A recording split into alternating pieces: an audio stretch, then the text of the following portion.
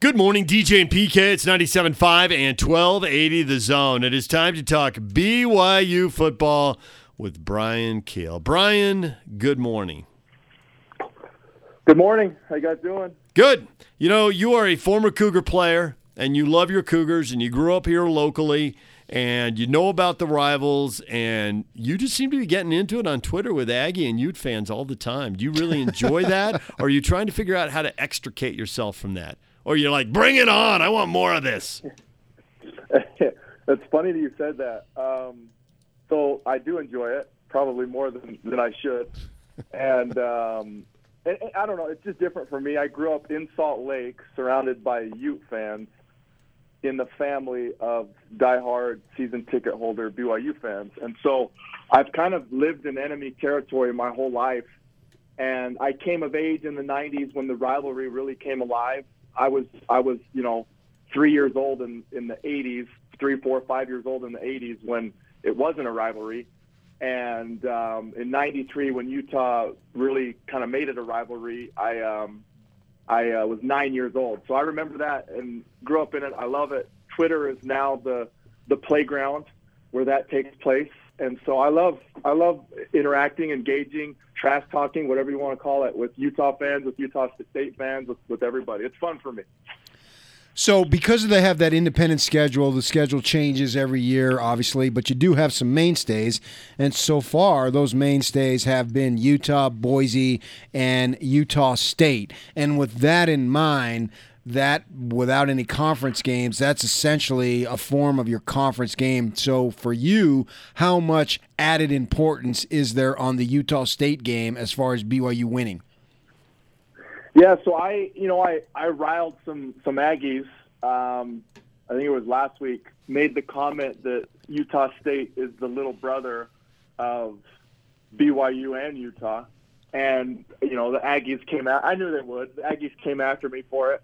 And it's true. They have been the little brother. I don't care what you want to argue, but that doesn't mean little brother can't beat you. It doesn't mean little brother doesn't hit puberty, grow up, get big. All of a sudden, he's got muscles now and he can hit you in the mouth.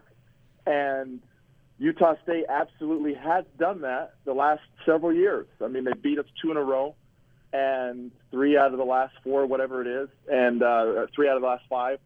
And, the history of the rivalry hasn't changed, and the way BYU has dominated hasn't changed. But in recent years, Utah State has the edge, and they will absolutely beat us this week if we don't take care of our business. And so it is an important game. It's a key game. It's a critical game. It's a pride game, and we have to go play like we're capable of, not play crappy football that we've been susceptible to this season. All right, you're a former linebacker, and we have talked to you this year about just the horrific run defense that BYU has had, which is very unusual for BYU. They're usually pretty stout against the run or very stout against the run, but they're not usually bad. Now, we've heard about Kalani taking a more hands-on role, the whole drop 8, rush 3 thing. You went into it with us a couple weeks ago. How about that? How that puts the players in a tough spot, makes it harder to defend the run because of what they're doing. But it seemed like things changed against Boise State a little bit. Do you expect that to continue, or because it's been a roller coaster ride all year, all bets are off and the roller coaster probably continues? Yeah, so whatever happens in the box and on the sidelines and throughout the week before the Boise game, that needs to be replicated against Utah State. Obviously, it worked. And I talked to a teammate of mine, Cameron Jensen, on the phone yesterday, totally unrelated to football, just about something else. But, we obviously chatted for a minute about the season, and both, frustrated and disappointed about just the odd season that we've had. And Cameron didn't know anything about the switch up that happened against Boise, and he was kind of surprised to hear that, and then kind of echoed the same sentiments that I had, like, well, it worked, we better keep doing that. And for anybody watching, there was an improvement in our sense of urgency, in the way the players responded, their excitement, their energy levels, and just the execution. There's so many ways that it was better. And so, going forward to this game against the Aggies, I would expect us to do the same thing, have an improvement against stopping the run because we've been bad at that all year. We took a big step forward against Boise, but we still weren't great. So we need to be better there and just take care of business all around the board. So that's what I would expect. How much is that is incumbent upon the leadership, whether it's a junior or senior, or whatever grade you might be in, because you've showed it a little bit now, to make sure that it repeats itself and the leadership demanding everybody else not revert back to what we've seen in some of the games earlier this season? Leadership is key. So, it's easy for me to speak from my experience, so I will. My first season at BYU was 2002. It was BYU's first losing season in 30 years. And that was my true freshman year. And I've said this before, I think that was the most talented team I played on in terms of just individual talent. It was, so 2002, if you remember, that's the year after 2001, where BYU was top in the country in offense, Gary Croton's first year. They go 12-2. Just amazing offense. Defense was mediocre at best, but the offense was fantastic, full of talent. Okay, so in 2002, the wheels fall off, and I look back at that team, and that team again, I say it was probably the most talented team I played on. More talented than the 05, 06, 07 teams that I played on after my mission. Even though those football teams were better, the 2002 team had more NFL guys. So why did we suck so bad? It was, in my opinion, it was leadership. We had talented players, but I don't think we had the necessary leadership to take the command, to take the onus, to grab people by the face mask if you need to, and just do everything that needs to be done from a leadership standpoint. It doesn't matter what year you are in the program, and if you look back, that's my opinion. So for this team this year, that's exactly what they need to do. The guys who are in leadership positions, they need to step up, and they need to take care of business. So looking at the season as a whole, if they beat Utah State, if BYU beats Utah State, they would be 4-4 with 3 games that they would be heavily favored in, and they ought to win. That'd be 7-4. Going to San Diego State for a chance at 8 wins. I predicted 7. I thought 8 was top shelf. Somebody brought up 10 earlier this season, and I completely dismissed it, which in retrospect, if they'd closed the fourth quarter against Toledo and South Florida, would actually be in play. But all that aside, if they get this Aggie game, for all the roller coaster, could you see this season ending up in a spot where you'd say, as a former Cougar player, it had its ups and downs, but that actually was a pretty good year? Yeah, so if we went out and we finish 8-4, it's a good year, not a great year. It's not a disaster. It's kind of somewhere in the middle. And I think it helps us, having 8 wins with a win over Boise and a win over USC versus, say, we had lost to those 2 schools and beat Toledo and South Florida, I'd rather take the wins over Boise and USC. Now, obviously, I'd rather take all the wins, but it's still a good year, and that's what the coaches, the staff, they need to impress upon the players, and the leadership players need to impress upon the whole team is that the year's not over. We got a lot to play for. It's very important. And, just our positioning for recruiting and just there's so many different aspects. So it's important that we win out. It's important that we go to a bowl game. It's important that we do well in a bowl game. All these things matter.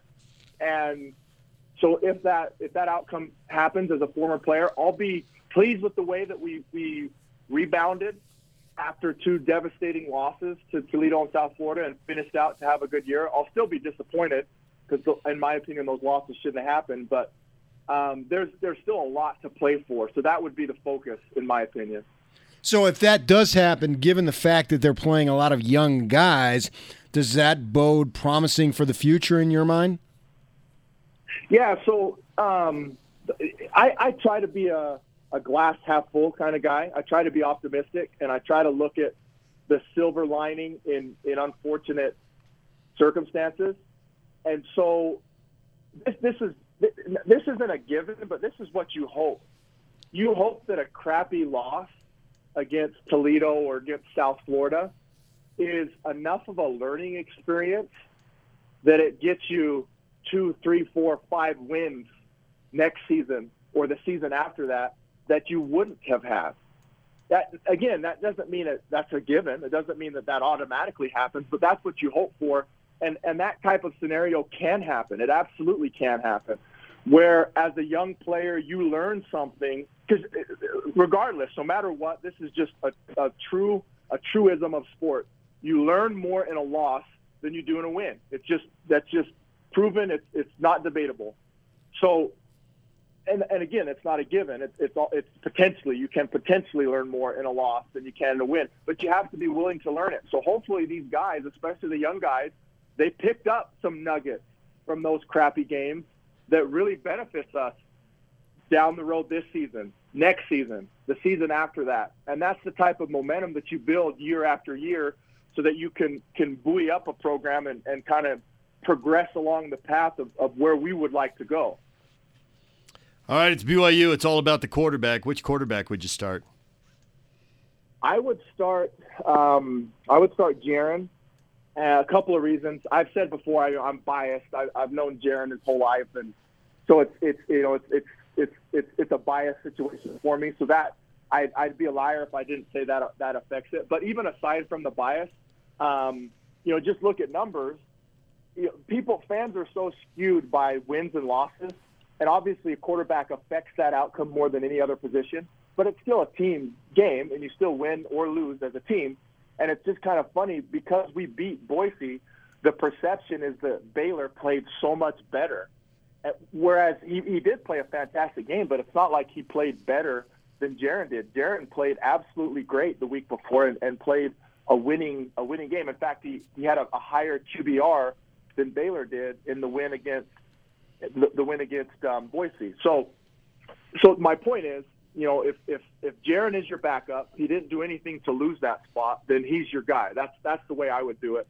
I think he played a great game, and so I would go with him. That being said, they're both great quarterbacks. They've both shown that they can perform, so I think we're in good hands, whoever the coaches decide to start. So we know that arch rival Utah has a massive game in Seattle against Washington. The Utes are top 10.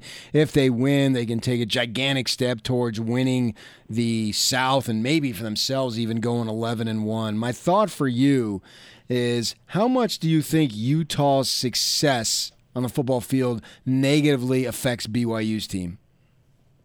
So I want to take this chance. I know a lot of Utah fans listen to me on your show, and I've been battling with them on Twitter about Tyler Huntley. I called him a game manager week 1 against BYU because he had game manager numbers. Yeah. He's had a fantastic year, and I have said to Utah fans on Twitter repeatedly that if he comes out and torches Washington, as he has some of the lesser Pac-12 opponents, I will eat all the crow in the world. So any Utah fans that are listening right now, you heard it right here. I'm a man of my word. If Tyler Huntley torches the Huskies this weekend, I will eat all the crow you want and acknowledge that I was deadly wrong about him being a game manager.